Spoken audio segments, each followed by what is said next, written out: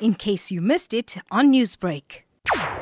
Thank you very much to you guys. I must say thank you because due to your radio transmission that went out, Clarence was found last night. Her father actually phoned her last night and she got the guys that had him in the place to actually say where they are after threatening to go to the police.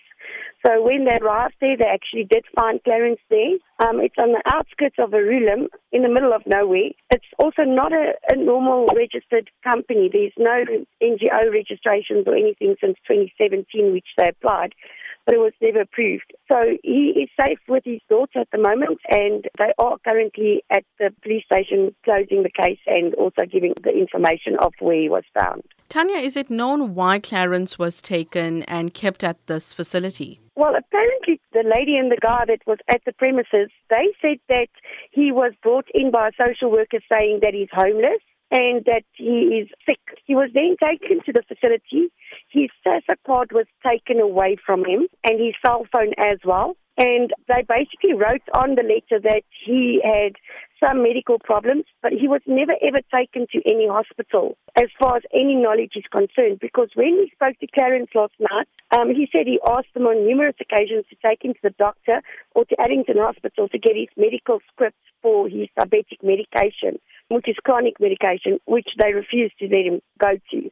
So what it seems like is that the guys get taken from the street either when they're drawing their SASSA money or when they are walking around and they're old, and they get taken to this facility. And it's a lockdown facility. You can't come in or out that facility. Let's talk more about this facility, Tania. Can you describe to me what the conditions of this facility are?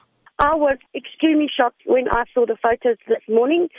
Some of the gents have been kept inside the garage on a cement floor, no carpeting, no heating. There's 2 windows that I can see, and in the garage door, in front of the 2 windows, there's like a half sheet hanging over. There's not even curtains on it. The mattress is literally on the floor. All the gentlemen there, they need to use a paint tin to go to, their basic toiletry needs. There's also a lady that's been actually tied up in another room where they said that she's been tied up because she's mentally unstable and she's a danger.